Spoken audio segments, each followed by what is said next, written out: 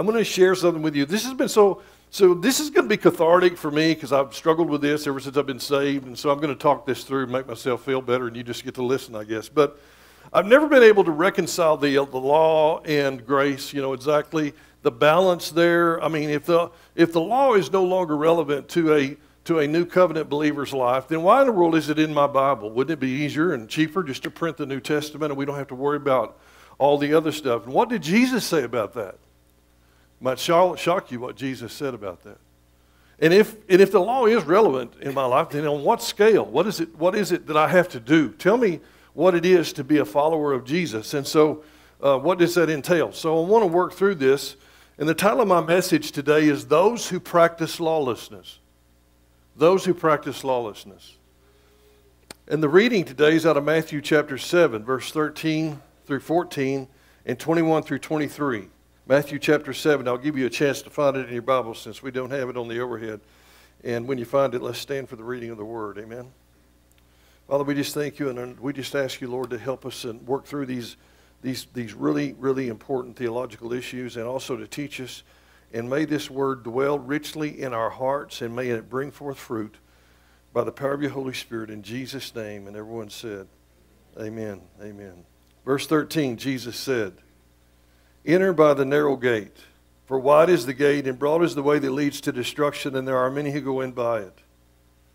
Because narrow is the gate and difficult is the way which leads to life, and there are few who find it." Now drop down to verse 21. "Not everyone who says to me, 'Lord, Lord,' shall enter the kingdom of heaven. Have we not prophesied in your name, cast out demons in your name, and done many wonders in your name? And then I will declare to them, I never knew you. Depart from me, you who have practiced lawlessness." May God add his blessing to the reading of the word. You may be seated. Those are kind of sobering words, are they not? So he's not talking about lukewarm Christians that are like, what do you call them, the CEOs, Christmas, Easter, and whatever. They just come once in a while. Nominal Christians, you would call them. Christians in name only, call themselves Christians, but they don't know anything about the Bible. He's not talking about those. He's talking about people that are really, really fanatical, passionate. Casting out demons is pretty much of a deep, deep, deep spiritual, it requires a deep spiritual understanding. These Christians are really, really people that are deep into the Word. And he says to them, he says, "I don't know you." This is kind of frightening, isn't it? I mean, if you don't really understand the words here, what's he saying here exactly? Well, I want to delve into that a little bit. I want to talk about the broad path versus the narrow path. Who gets into heaven? This is what he's talking about. Who gets into heaven? The narrow gate, it says in Matthew 7, 13 and 14, is the path that leads to that. So the troubling thing about this passage is if your theology is the atonement gospel that's now in vogue. The atonement gospel didn't exist in the Church of Jesus Christ until about World War II. And then World War II in the 40s, right after the war, I suppose there were so many soldiers coming back from war, and they had so many things that they had done in the name of war that perhaps they dealt with deep. PTSD doesn't have much to do with what was done to you. It has to do with what you did to someone else. That's a psychological reality. Those are the people that struggle with PTSD. And maybe they needed cleansing, and maybe they needed that redemptive thing, and that became a big dominant kind of a theology. But Jesus never taught that it was just about the atonement. It's not just about getting into heaven. Being saved then, sozo is the word there. The Greek word sozo means to be repaired and be fixed. It doesn't mean just to get into heaven. And somewhere along there, it became only about that.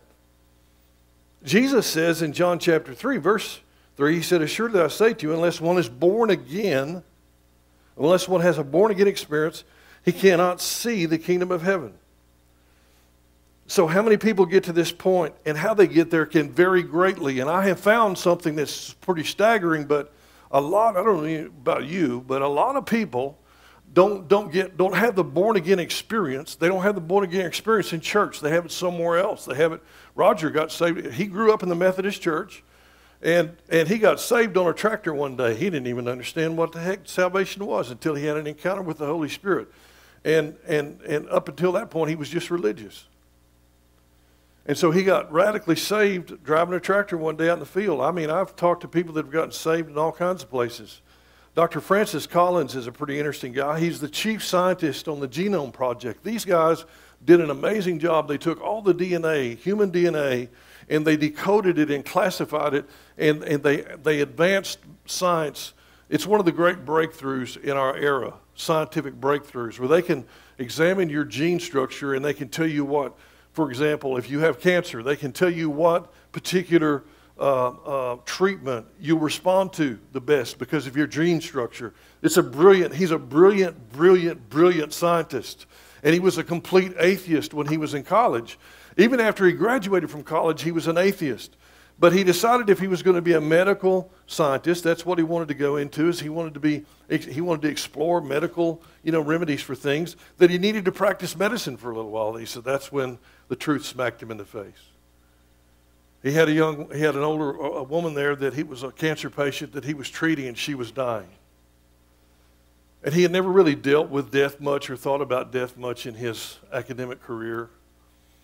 And so he went in to check on her one day, and he sat down, and she began to explain to him why she had no fear of death. And he said she really did not fear death. It was obvious. Psychologically, any psychologist could give her a short interview and tell she had no fear of death. It was apparent. And so she was telling him why she didn't fear death, and she was talking about her faith in the Scripture and his faith in Jesus Christ. And when she got done with a pretty long story about how she came to faith, why she believed in it, what she knew about God and his intention for her. And so when she came to the end of it, she asked him, said, "What do you believe?" And he realized he had not really thought about it. Dr. Dallas Willard calls this irresponsible belief. He was an atheist just because he was an atheist. He didn't really know why. He didn't know why he didn't believe in God. So he began to examine. So this is crazy. Everybody has a different path to the Lord. He began to examine the scientific evidence that would cause you to believe that there had to be a creator. And the more he examined the human DNA, the more he go, there is no way this is an accident.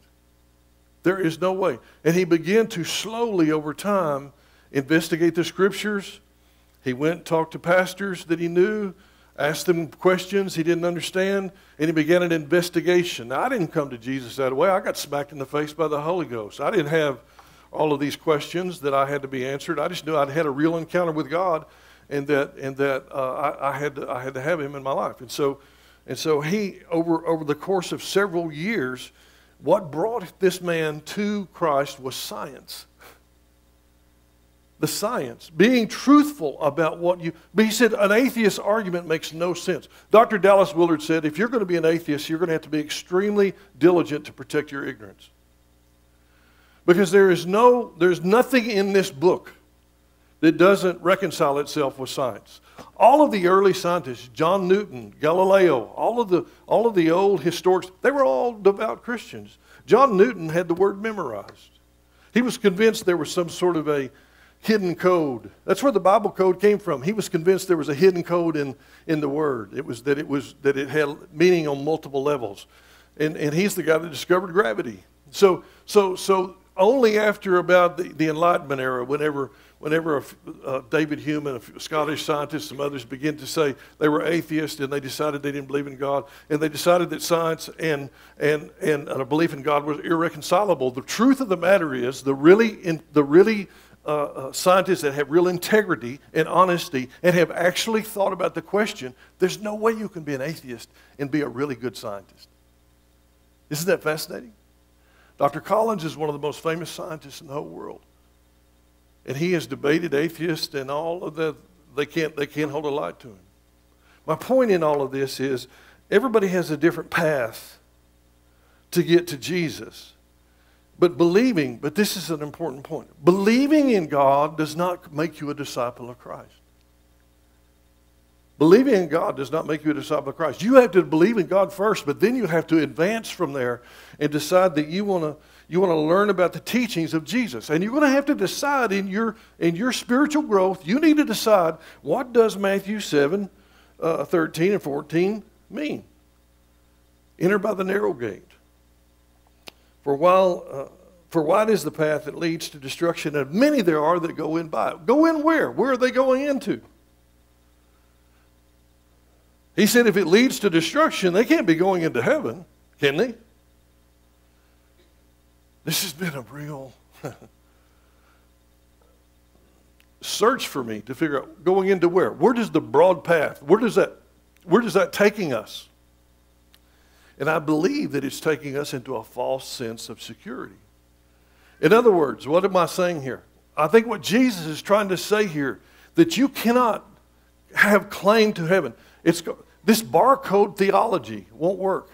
A barcode theology, you can go to Walmart and you can take a barcode off a champagne bottle and you can stick it on a sack of dog food, and when you run it by the scanner thinks it's champagne. Are you really telling me that you can live like hell your whole life, but because you were a kid and you answered one invitation one time and you supposedly got saved, that some kind of a spiritual barcode was slapped on you, and when they scan you, when you get to heaven, the angels will think you're a saint?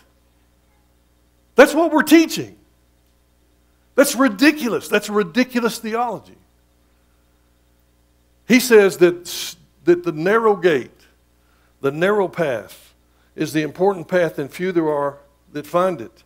Many go into the belief that they're okay, and the reality is they just thought they got a fire insurance. It's a fire insurance theology. In other words, I'm planning on living for the devil, but I really want to just go get saved so I can get my ticket punched. So, hey, things don't work out, and I get drunk and get killed. Come on, you guys know what I'm talking about.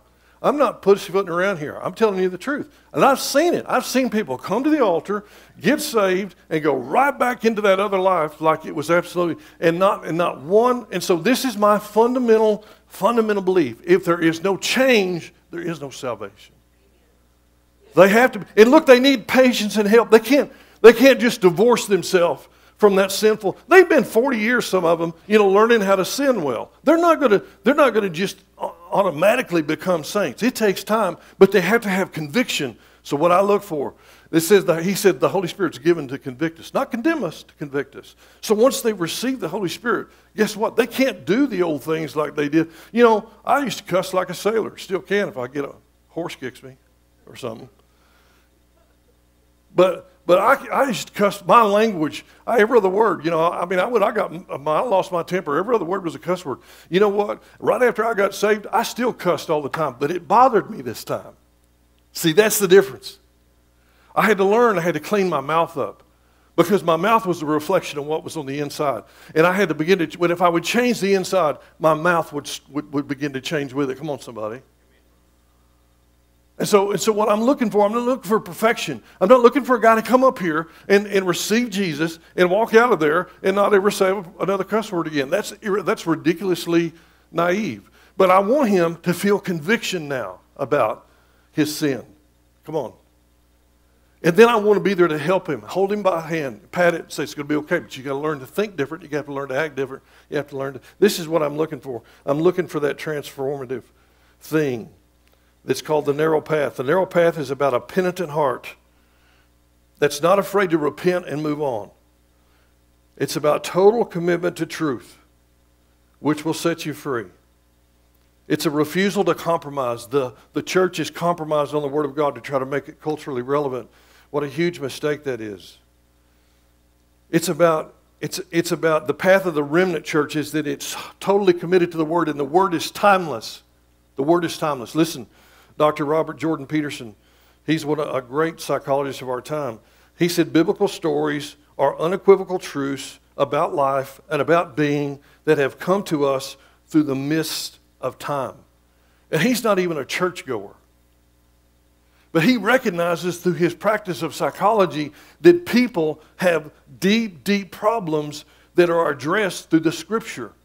And he went on a tour of the world and he started teaching Genesis to college students from a purely metaphorical point of view. He's not trying to convert you. You don't got to join the church. You don't got anything.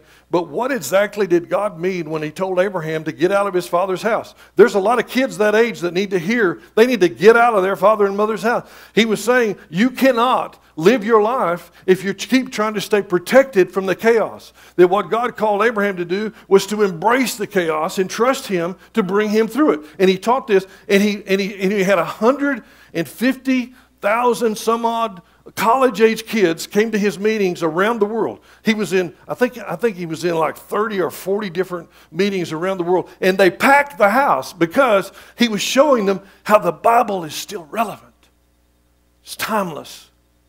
It's about the human heart, which has not changed since the days of Adam.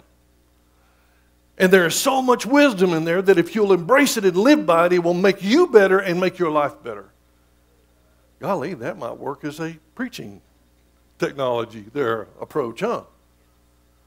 And he never ever mentioned the word about church. He never mentioned that. He said, these are truths. And you can not believe them if you want to, but it's still, you're going to wreck your life. It's going to slap you in the face sooner or later. And so my point is that, and he was a doctor of psychology that taught at Harvard University, and they threw him completely out of the university system because he was teaching students that the Bible is still relevant and that there are deep, deep metaphorical truths in there that you need to learn to apply to your life. And they ran him out of the unit, but it didn't make any difference because he's got something like 50 million YouTube. He's one of the biggest YouTube channels in the whole system. Young people from around the world are following him because he's giving them answers to their problems. And I think it's an indictment against the university system that they cast him out because he wouldn't embrace their godlessness and their atheism. Amen? So, he examined the narrow path from a purely psychological point of view. It's better, generally speaking, if you don't sin. Come on, and look, I've sinned a bunch. I'm just telling you, it worked better for me when I didn't. That's all I have to say on that. So we can conclude the message. That's it, basically. It's better if you don't sin. Life is better. You're better. Everybody around you is better if you don't sin. But you can sin if you want to. It's just there comes a price sooner or later. It does bring death sooner or later. It'll bring death in your relationships and everything else. So, Jesus makes this other alarming statement in Matthew 21, 7, 21, and 22. Not everybody who says to me, Lord, Lord, shall enter into the kingdom of heaven. Wow. But he who does the will of my Father. Well, he says, many will come in that day, and they'll say, Lord, Lord, have we not prophesied in your name? Have we not cast out demons in your name? Have we not done many wonders in your name? We've been doing the work, God. We've been doing the work. And then you come here and you deny us access into heaven because you said we weren't doing the will of our Father. How many of you have ever known any self-centered ministers where it was about them and their gift? And this is a crazy thing. Listen, the gifts are given without recall. It says in Romans chapter 11, 9. They're given without repentance. And so you can be following God, and you can be praying on your knees every day, and you can be searching for that truth, and God can impart a gift to you, and he'll never recall that gift. The callings, I tell ministers all the time, they say, I'm just going to quit. I'm going to quit ministry. I said, you can't. You can't quit. The calling is irrevocable. If you go out there and quit, when you don't know what, you talk about willful disobedience, you have no idea. Look, I wrote a book on this. You have no idea how your life will come unwired if you don't follow the calling. Well, they go, well, I'm just sick of it. Well, look, make some changes. But you can't. The gifts and the calling are irrevocable. So you can have someone who has the calling on their life, but then they go out and so they have the gift. I mean, they lay hands on people, and they get healed, and they prophesy over people, they do all of that. But when they stand face to face before Jesus, he said, man, I don't have any idea who you are. That's a little scary. That's a little scary. They lived a life, he said, of lawlessness. He said, you who have practiced lawlessness, be cast away from me, I knoweth you not. So what exactly is he talking about? What is lawlessness? Joe Rowe, Brother Joe Rowe, and we've seen this in the charismatic wing of the Christian church here, especially in the West, in this past season that ended. And at the end of that season, we had a lot of our prophets that got pretty out there, and they made some pretty bold prophecies and predictions, and they did it in the name of Jesus. And this is what Deuteronomy 18 says: if a prophet makes a prediction that doesn't come to pass, you no longer do you pay attention to them. It's that simple. But I have a theory about all that. You want to hear it? I don't want prophets to speak into your life or to my life that don't have a pastor. You see, they need some accountability. They need someone who looks over them spiritually, that looks out for them spiritually, that loves them and wants their ministry to flourish, but also will look them in the face and say, you know what, you need to do this different because you are really getting off the reservation here. I will not allow a prophet to come into this sanctuary that does not have a church affiliation and a pastor who watches over their ministry. The fivefold gifts of apostle, evangelist, pastor, teacher, and evangelist are all supposed to work together. They're supposed to work together. So if there's no accountability, and so I believe that is the definition of lawlessness, is when you have no authority, you have no accountability, you're not accountable to anybody, you're the big shot, you come and do all, and I just think it's a very dangerous place for someone to be. And so I want to be very careful and very clear about that. So I really believe that what we're talking about here is we're talking about no spiritual authority in your life. You have practiced without spiritual authority. You have done the things you thought God was calling you to do because you wanted to, and you didn't need nobody. You prayed. Jesus told you what to do. I always ask him, I say, who's your spiritual authority? And he goes, Jesus Christ. I know I'm in trouble. That means that there's nobody between you and Jesus who can call you on the phone and say, Jack, you better get your stuff fixed up because you're off the reservation. Listen, I have a spiritual authority. Rocky Bezette, Brother Jim was my spiritual authority. I called him about a lot of things, and he would say, you need to think about that a little bit before you do that. I mean, he would help me. He would help me from making big mistakes. Everybody every one of you needs somebody that you're accountable to. You need someone who you know loves you and cares about you, somebody that's for you, not against you, somebody you can trust to tell you the truth about what you think you hear God saying. Someone that can guide you in those times. Because if you have an emotional thing happen to you, like a death in your family, boy, men, if you lose your wife, do not remarry within the next year. Because you've had a devastating thing happen to you. And you're not thinking clearly. And you need somebody who you trust who can walk with you and say, look, man, not her, and not now. You know what I'm trying to say? You need that. We all need that kind of guidance in our life. And I don't care if you're a big shot prophet or a big shot apostle. You need somebody to be accountable to. Brother Jim was like, he had a group of apostles that he was accountable to. I told you the story about, he lost his wife and he was heartbroken. He went into depression. And he went to his apostolic board, and they said, "You're depressed." And he said, "Well, what do I do about it?" He said, "Well, you need to remarry." Okay. So he finds this girl from church, been coming to their church, got a big church, 12,000 people. You can find a good one in there somewhere. So he finds her, and he texts her, and he said, "Well, I found her." And they go, "Whoa, not that one." She was 20 years younger than him. Not that one. That's not what we're talking about. And here's what he said. So here's what he said. So he lived by spiritual authority. He said, "Well, you find me one. You find her." So they prayed. Sister Janet was a widower. Was a widow. He was a widower. So Brother Rod Aguilar said, "I believe it's supposed to be Sister Janet." She was from down there in Resort, Louisiana. And so Jim says, "Okay. When's the ceremony?" And they said, "Well, wait a minute. Don't you want to meet her?" "No, you prayed. You're my spiritual accountability. You prayed. Is this the one?" "Well, yeah, we think it's the one." "Okay, well, when's the ceremony?" That's the way he lived. And you know what? They got married. They came up. They introduced them. They planned the wedding. They got married, and they were happily married for 26 years. They were made for each other. They were exact opposites. She was strong in the areas he was weak. He was weak strong in the areas she was weak. They were made for each other. They had a tremendous relationship. Jim Clark lived by the principle of spiritual authority. He was in authority, but he lived by that. He would not tolerate lawlessness from me or anybody else. You had to be accountable to somebody. Amen? I had taught that story in here one time, and I had a widow that was going to church here. She met me after church. She said, "You got 2 weeks. Find me a man in 2 weeks." I go, "Wait a minute. That wasn't what I was trying to say." She said, "I don't care. Does it work or not?" Did you mean it when you preached it or did you not? You remember that?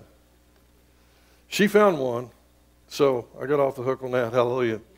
So what is the law exactly? So what is the law? He said, you practice lawlessness. The law is basically the first 5 books of the Bible. The Pentateuch is what is referred to as the law. Man, what's that got to do with us? In Galatians 3:24 and 25, Paul says, therefore the law is a tutor to bring us to Christ that we might be justified by faith. And after faith has come, we have no need of a tutor. And so basically the law directs you to the deal. You're not righteous. You think you're righteous, but you're not. You have broken some of the commandments that are in that expanse of literature, and you need a Savior. That's what it's designed to do. The word for sin is actually an archery term. It's harmatia. What it means is it's like the target. So when you sin in the Greek, that's the Greek for sin. So when you sin means that you miss the target. How many of you hit the target every time you aim? What archer would quit because he missed the target one time? That's ridiculous. You change. You fix your aim. You do it differently. Metaneo, repent. The Greek word metaneo, it means to think differently. You say, you know what, that didn't work. God didn't want that done that way. I got to do that a different way. You don't beat yourself up. You just say, I'm going to do it differently. Come on, somebody. So it's about changing your aim and hitting the target next time. This is all this is about. It's what I want you to. But Jesus never gave you a pass on that. He never said, no, you just keep doing it the way you've been doing it. He never said that. He wants you to change. He wants that transformation. He wants you to get better and better at hitting the target every time. But he knows you're going to miss it a bunch. He's good. Come, repent. Let his blood cleanse and forgive, and let's do it again. Let's try again. I messed that relationship up. Well, okay. Well, it doesn't mean you're not ever going to have any relationships in your life. What it means is you've got to do it differently. Come on. This is the basic Christian tenet about sin is that you have to constantly refine your aim and get better and better. So what did Jesus actually have to say about then the law part? Here's what he said in Matthew 5:17 and 18. This will blow your mind. He said, don't think that I came to destroy it. I didn't come to destroy it. So you see the tension between law and grace. So you go to some churches and the law is no longer relevant to you. It means nothing. It means nothing to you. You're living in grace. And you are. You're saved by grace. But the law should be a target that you become better and better at hitting. Come on, somebody. That's what the law is for. It's to say, what is perfection? What's the definition of perfection? What the law does is it shows you what perfection is. And so you go, well, I'm not like that now, but I would like to be more like that, and so you keep working on it. That's why the law is relevant. That's why it's still in your Bible, is you need to understand what God is saying. Well, I mean, I can't eat bacon. Listen, there are a lot of laws in that volume, the Pentateuch, that are about hygiene. And if you lived when they lived, have any of you seen a wild hog and what a wild hog eats? I'm not eating a wild hog. I've seen what a wild hog eats. So there's so much of that. You know, well, what about all that washing stuff? How many of you know it's still a good idea to wash your hands before you eat? Can we get an agreement on that? Okay, well, let's give the Lord a break on this whole washing festival thing because he's trying to get you in the habit of washing before you eat. These are simple things that are in the law. What are they doing in there? How about this one? Don't make a garment, wear a garment that's both wool and linen. What the heck has that got to do? You know what that means? Don't be double-minded. And maintain the proper order in your life. Listen, it's either winter or it's summer. It can't be both. Well, it can be in the Texas Panhandle, I guess. Maybe we get an exemption on that, hallelujah. So I guess if you take a garment that's wool when you're wearing linen, you know, that shows you're probably from the Texas Panhandle. But you don't mix it. And he said, let every livestock breed with their kind. You have respect for the natural order of things. That's what that passage is trying to tell you. Amen? That's still an important attribute for a Christian. Jesus did that. Don't think that I came to destroy the law of the prophets. I didn't come to destroy, but to fulfill. For surely I say to you, till heaven and earth passes away, not one jot or tittle, not one I or cross T will by any means pass away from the law. The law is in place. It's the way it is. It was the way he created the universe. And for God's moral laws to be rescinded, you would have to, you know, that's like saying that he's going to rescind the law of gravity, which is one of his physical laws. That's not going to happen. If it does happen, we're all in big trouble. Because it's how the universe operates. Come on, somebody. It's how your relationships are supposed to operate. the lost forever. He didn't come to destroy it. In verse 19, he says, whoever therefore breaks one of the least of the... Now this is crazy. Listen to this now. Therefore, one who breaks one of the least of these commandments. Now he's talking about the Pentateuch. And teaches men so, shall be called least in the kingdom of heaven. You're going to make heaven, but you're going to be a street sweeper because you told the people that the law has no bearing on their life. That's exactly, listen to me. God's laws are about principles of success. They're about concepts of how to live and to be extremely successful in your life. So if you tell somebody that the law has no bearing on your life, it's not important, it's like telling them to get up on this roof and just jump off. Because the law of gravity is the figment of John Newton's imagination. Whether you believe the law or not is irrelevant. It guides your life. It's the way things are. And it's better generally if you don't jump off tall buildings and expect not to fall because you believe the law of gravity doesn't apply to you. This is what people are doing when they teach the moral laws of God don't apply to you because you're an atheist. The moral laws of God apply to everybody. They apply to everybody.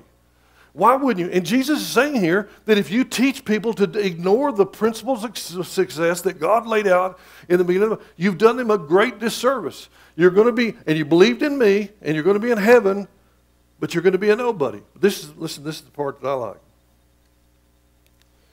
But whoever does and teaches the laws, that the laws are important, shall be called great in the kingdom of heaven.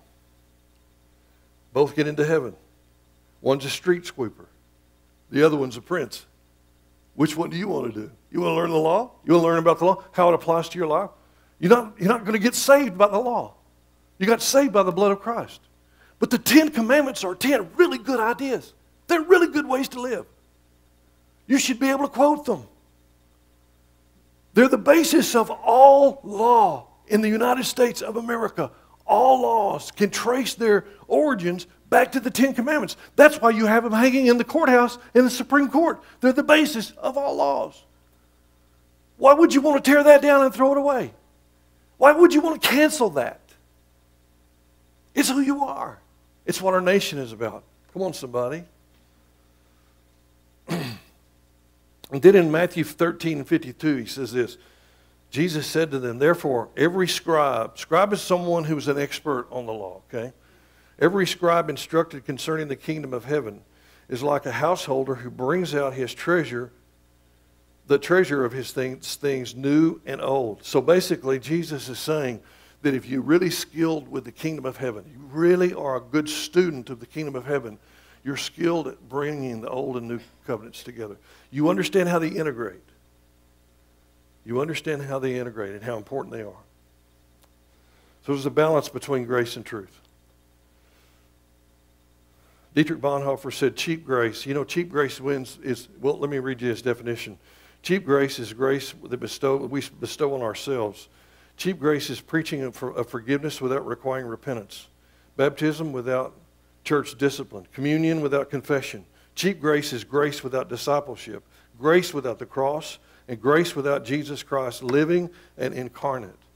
When we tell people that you're forgiven, you are forgiven, but you need to repent. Can I get a witness out of somebody? It's okay. You messed up, but you need to repent. What did Jesus tell the woman that was caught red-handed in the act of adultery? And they drug him up there and they were going to stone her up before him and said, what do you say? We caught her red-handed in the act of adultery. What do you say about her? And Jesus said, let him who's not committed any sin cast the first stone. And then he began to write something in the sand. I think it was the names of the accusers that had probably been involved in a relationship with this gal. I'm not sure, but I bet that's what it was. And they knew that he knew. And they dropped the rocks and they ran. Then he said to her, what did he say to her? Now you go and sin no more. Repent. You're forgiven, but you need to repent. Amen? When you lose the act of repentance and you lose the definition of what sin is, that's what happens when you lose the law. So, somehow or another, you have to make the migration from sinner saved by grace to a son or a daughter of the King. You can't stay a sinner saved by grace forever. I was a sinner saved by grace, but my expectation and Jesus' expectation of me is a little higher than that now. because I'm supposed to have followed him and devoted my life to learning to do the things that he does and learning how to teach the things that he teaches. I've become a son. Come on, somebody. God wants you to not stay in that sinner saved by grace mode. He wants you to move up and be promoted. Now you're a son or a daughter of the King. You're a princess or a prince. That's what that means. It's because you understand how to integrate the law and integrate grace and how they both are important in the process. You need both grace and both truth. In John 1:17 it says, the law was given through Moses, but grace and truth came from Jesus Christ. All law, all truth, and no grace is out of balance. And it's detrimental. If you just go up to one of your brothers and tell him what all is wrong with him, it may be truth, but it's not going to help him any. You need to balance. You see, and all grace and no truth is no good either, because nobody's repenting of anything. Come on, somebody. It's all about love. Jesus loves you. Yeah, he loves you, but he died so you could get stuff fixed. So you could begin to get your life back in balance where you're living on grace, but you understand the importance of truth in your life. And you have to face the truth about yourself, because that's what will set you free.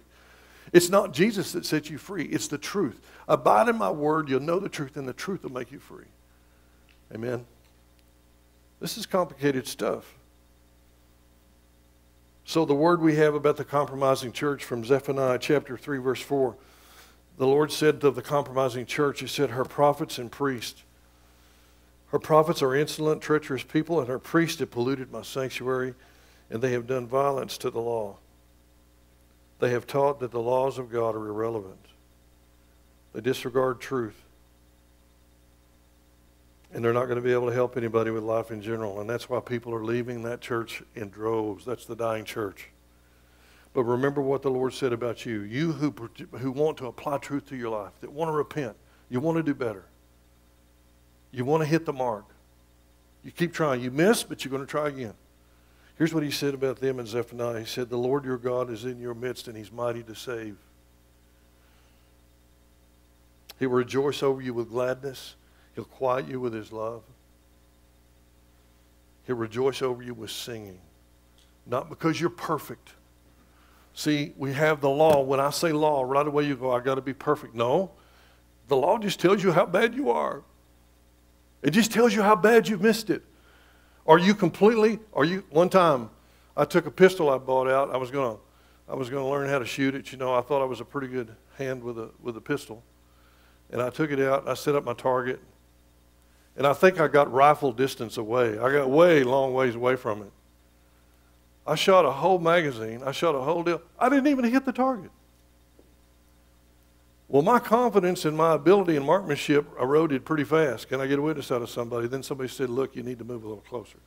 And I moved a little closer, but listen, in my life, I have missed the whole target. Has anybody else done that besides me? What's Jesus say about that? Learn. Learn and go again and try it again. It's not about beating people up because they've committed sin. It's about helping people to hit the target the next time. That's what we're all about. But if the target is the law, if you don't have the law, you don't have a target. Does this make sense to anybody? Am I the only one in here that's ever wondered about this? Jesus said, I didn't come to abolish it. I came to fulfill it, number one. And number two, I came to give you the capacity. See, I have no hope of ever hitting the target without the Holy Spirit. No hope. In my flesh, I don't have the capacity to do any of that. The targets that I have hit has been strictly because the Holy Spirit took the pistol away from me and said, here's how you shoot it, son.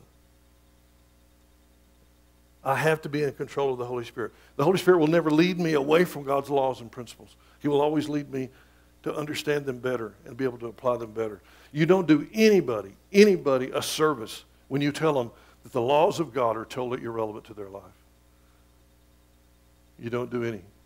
You can't be saved by keeping them, but you can sure be successful by learning how to apply them. Amen? Well, I feel better. Y'all had to listen to this whole thing.